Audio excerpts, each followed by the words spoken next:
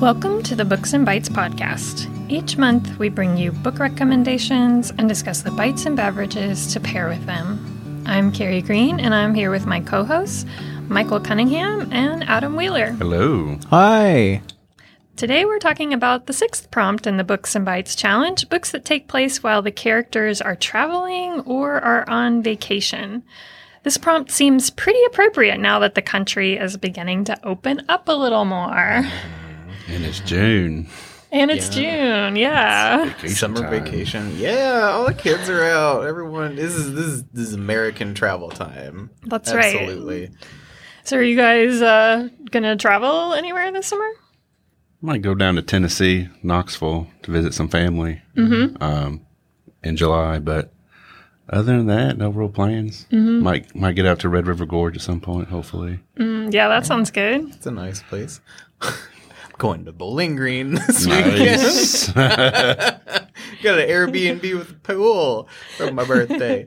Happy birthday. Yeah, I think we got a Chicago trip coming in like August or September also. Yeah, that's about it. So do you all like to take a particular kind of book with you when you're traveling, or do you kind of read the same thing? Audiobook, hands down. I mean, genre is pretty open, whatever I'm in the mood for at the time, but audiobook for while I'm driving. Yeah, definitely. I kind of like to immerse myself, like where I'm going, or like if I'm going to the cabin, I'll, probably choose a horror book that takes place in the woods or at a cabin. I remember in high school, we went on a sailing trip and around the Keys in Key West. So I took with Sebastian Jung's In the Perfect Storm. Oh, yeah. Perfect Storm. So you like to still be scared while you're traveling, but in that location. Yeah. Well, whatever works. Vacations full of pants-filling terror.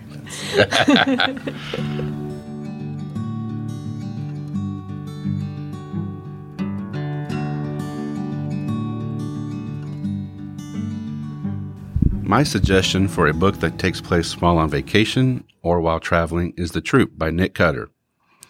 This book follows a Boy Scout troop camping for the weekend on a remote, uninhabited island off the coast of Prince Edward Island, taking one last trip before they age out of scouts. The 5 14-year-old boys all show the familiar stereotypes. Kent is the popular jock. Shelley is the loner and weird kid who likes to inappropriately touch girls' hair. Newton is the overweight, nerdy kid everyone pokes fun at. And then there's Ephraim and Max, just 2 average best friends. They're almost like the Breakfast Club, except more murdery. As they are settling in for the night in their cabin, unbeknownst to them, a skeletal man with an insatiable appetite is making his way to the island, who is being pursued by a mad scientist eager to recapture his escaped experiment. The scoutmaster, who is also the town doctor, finds the starving man stumbling through their campsite and takes him to their cabin, hoping to treat him. Well, he finds that he's in way over his head after discovering what has made a home in the skeletal man. Hint, laboratory-created parasitic tapeworms. Once the scoutmaster becomes infected, the whole weekend devolves into a bloody survival scenario for the 5 kids who are just trying to find a way off the island and not become infected at the same time. And to make matters worse, one of them is a budding psychopath. This book could be described as a more horrific version of Golding's Lord of the Flies. And while Cutter does use the well-worn stereotypes used so often for adolescent males, he's able to skillfully develop these characters and uses them in ways you would not wholly expect. Scattered throughout the novel are newspaper articles, diary entries, interviews, and investigative reports that help to give answers to what happened off the island and to give the reader a much-needed breather from the intense tale. Not for the faint of heart, Cutter does not shy away from the gory details, often going into graphic descriptions. If you enjoy books for wilderness survival and visceral horror with some coming of age, or maybe you've previously enjoyed books like Lord of the Flies, or watched the classic 2002 horror film Cabin Fever, check out The Troop by Nick Cutter. We have it available in our adult fiction section and also as an ebook through the Libby app. So I paired this with a twist on a staple of any scout or camping trip, S'mores Milkshakes, a recipe from tasteofhome.com. It's super easy and super delicious. First, you'll toast marshmallows in the oven, then combine the milk, ice cream, marshmallows in a blender. Once you pour it into a glass, you'll sprinkle it with graham cracker and drizzle it with chocolate syrup. That's it. We'll post a link and the recipe on the Books and Bites blog page. Sounds good. First off, I would like to add a second recommendation. Just any pasta dish with fettuccine sounds great while you're reading about tapeworms. If you want to go for the full experience. Exactly. And, of course, what teen friend group isn't complete without a budding sociopath? Psychopath. That's what it was. Yeah. So I have been to Prince Edward Island, but that book is not what I would choose on my way to Prince. Well, I mean, I went to Prince Edward Island because of Anne of Green Gables, a favorite childhood book. That just ruined it for you. So that's probably what I would read if I was going to Prince Edward Island again. Personally, I would actually really love a crossover of that book and Anne of Green Gables. Anne of Green Gables with tapeworms. Yes. Oh, you could do a fan fiction where Anne travels to this island just off the coast and brings a whole new meaning to the term bosom buddies. Sort of. I mean, they're in the gut, but whatever. All right, you heard it here first.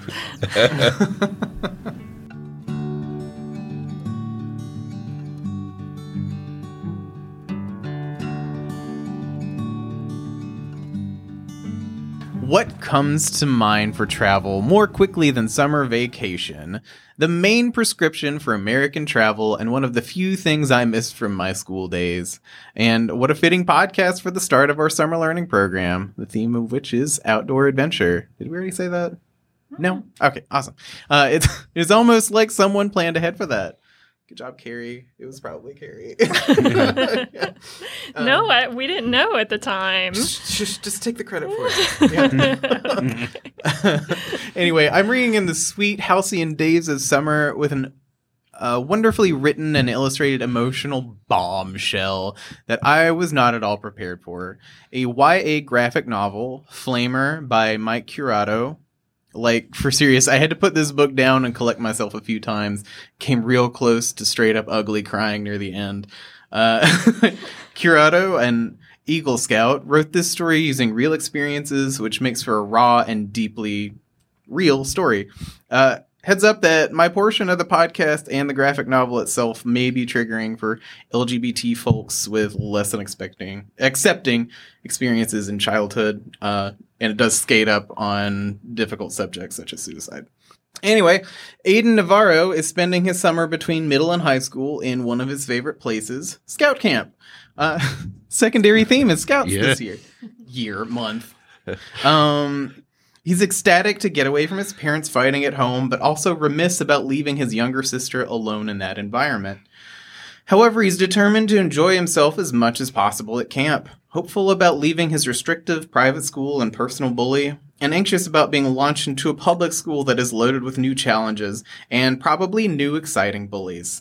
Aiden is painfully aware of the ways he is physically and emotionally different than his camp friends, short and husky, Filipino and white, comfortable with quote-unquote feminine activities and characters, in a camp full of not-so-secure boys that makes him a target of their ire.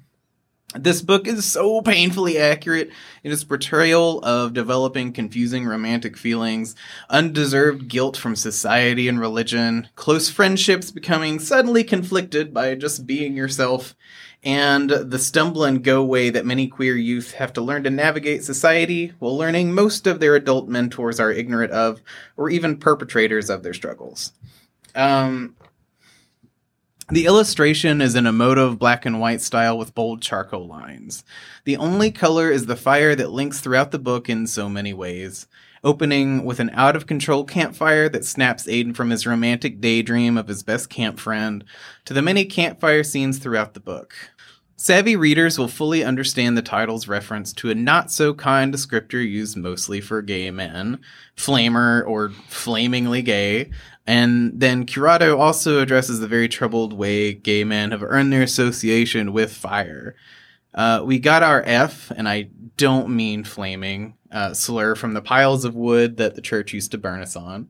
It's not all terrible, though. In a particularly dark moment with a Swiss Army knife that may relate a little bit too much to. Aiden also finds the best part of himself in the ever-present fire and learns to shine for himself and the people who love but don't always understand him. I highly recommend Flamer by Mike Curato to any queer folks who have struggled with finding their place and for anyone who wants to relate more to the struggles of queer youth. It's available in hard copy at JCPL. Continuing with the best parts of A Flame, try some tasty campfire apples in tinfoil. I'll admit the recipe doesn't sound glamorous, nor does anything sound glamorous when you have tinfoil in the title. But it's bound to be red delicious. Just make yourself a campfire, fold some apples topped with butter, walnuts, and maple syrup into tinfoil, and cook on the campfire till soft but not mushy. Find this recipe and more in Camp Cooking by the National Museum of Forest Service History, available on Hoopla Digital. Or just roast some tasties on sticks. You do you. That sounds great. Yeah. It sounds like a heavy read.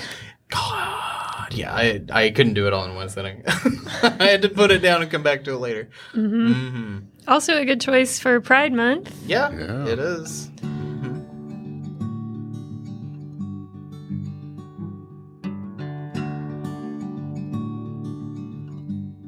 So my first book is The Wangs vs. the World by Jade Chang.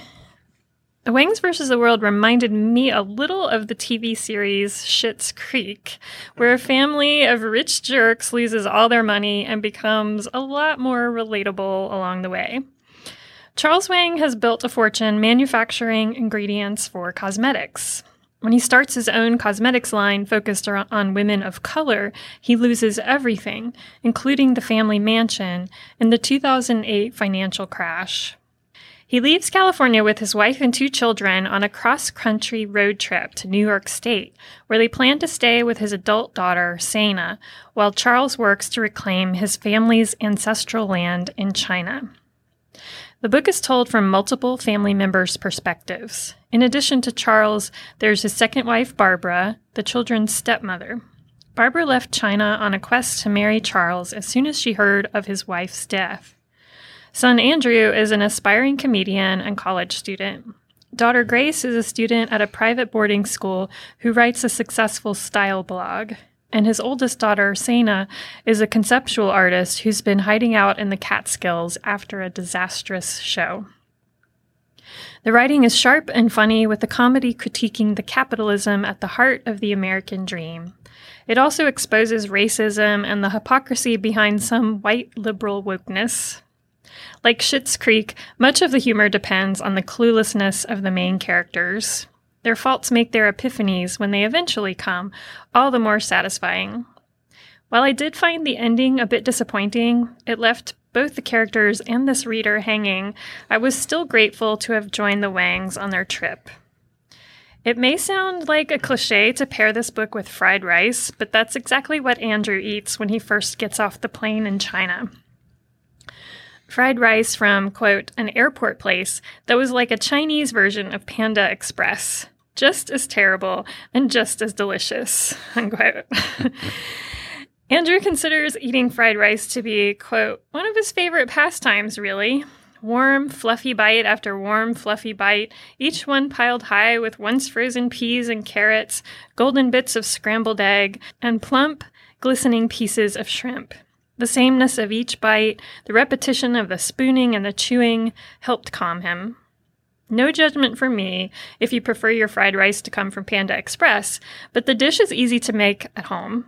We have several books with recipes for it, but the fried rice recipe in Chinese soul food by Sao Ching Chu seems the closest to Andrew's favorite kind.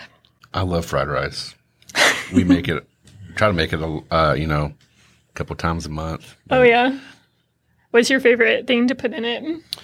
What do we put in it? I think we put green onions. We do the eggs. I think the scrambled eggs is probably one of my favorite. And then sometimes I'll marinate some steak, and then I'll grill it and then chop it up, put it on top of it. Like that teriyaki. Sounds good too.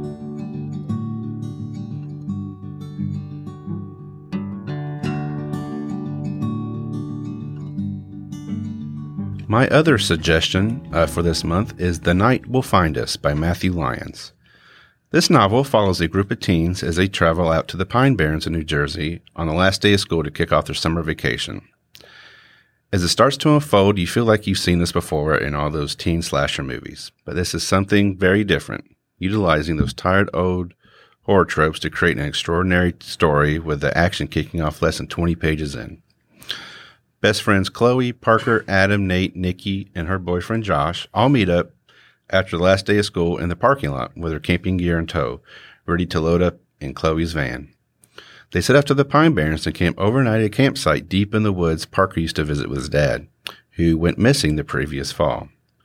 Once they arrive, things kick off with a bang. Things do not go well for them out in the woods and get very bloody and violent very fast. One of the teens transforming into something completely different. Lyons really puts his characters through the gauntlet. Sorry if I'm being vague about the plot, but this is one of those books where I don't want to give too much away or risk spoiling all the great twists and turns. There are also enough threads left dangling that there could easily be a sequel or prequel with some hints to the most famous resident of the Pine Barrens, the Jersey Devil. If you're a fan of supernatural suspense with intricate plots and flawed characters, I would highly suggest checking this one out. This one is available in our adult fiction collection and as an ebook and an audiobook through Hoopla Digital.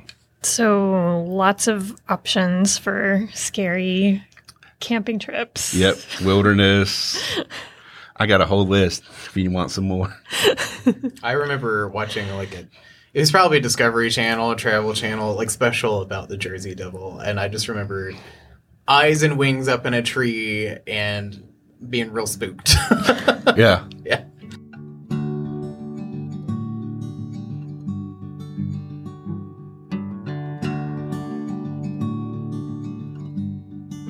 All right, so I babbled a lot for my first choice, so I'll keep this second option sweet and short.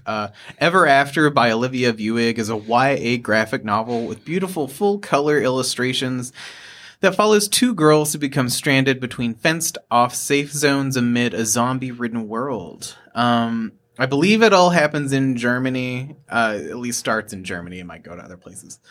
Survival is the name of the game through zombies, sweltering summer heat, and a dangerous secret. I'll say that I'm not sure how the zombies aren't swiftly decomposing in the dog days of summer, but it's not important, and I strongly discourage pulling too many limbs or strings when talking about zombie apocalypses. Apocalypse.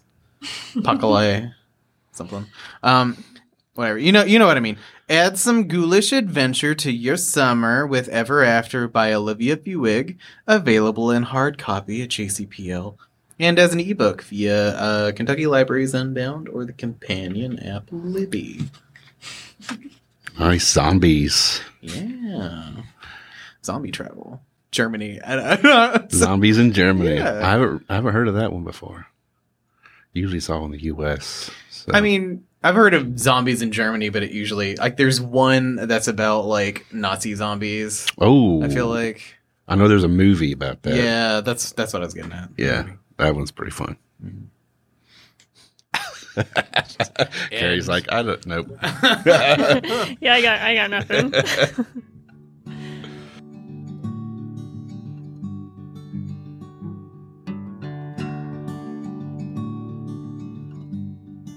So my next book is Professor Chandra Follows His Bliss by Rajiv Balasubramaniam.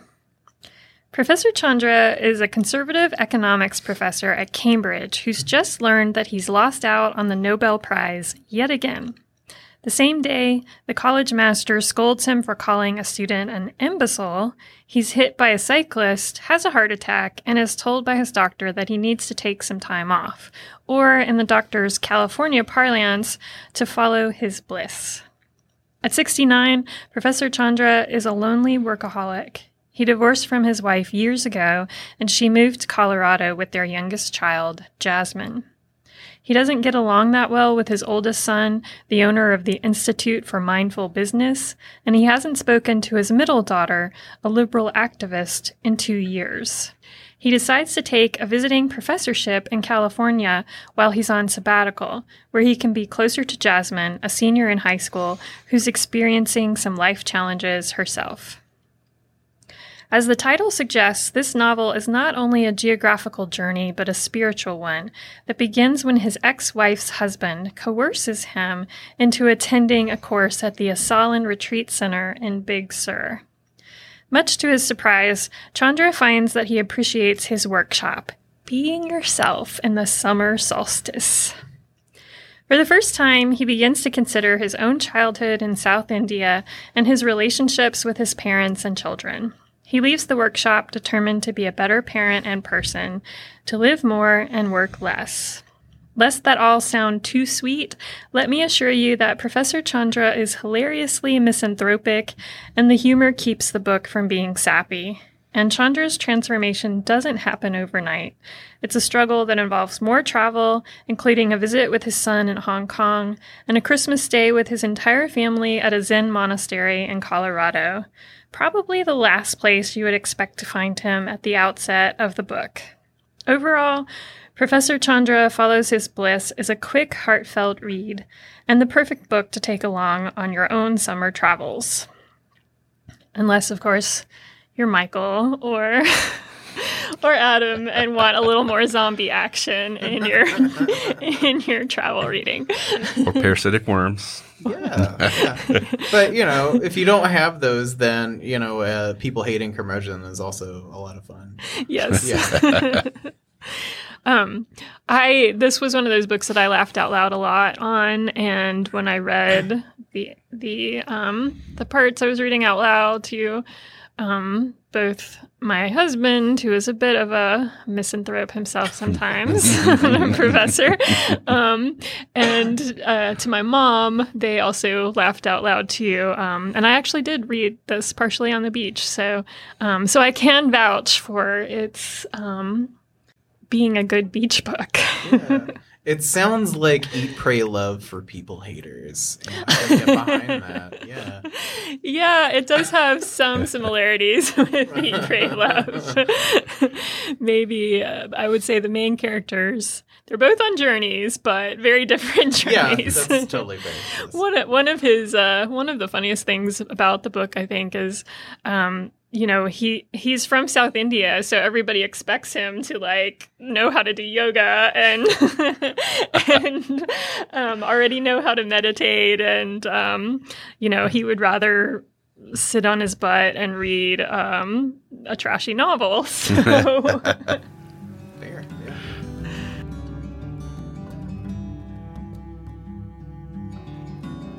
Thanks for listening to the Books and Bites podcast. Don't forget to submit your entry into this month's Books and Bites challenge for a chance to win a $25 gift card to Joseph Beth Booksellers. For more information or to submit your entry, visit our website at jesspublib.org/books-bites. Our theme song is The Breakers by Scott Whitten from his album In Close Quarters with the Enemy. You can find out more about Scott and his music on his website, adoreforadesk.com.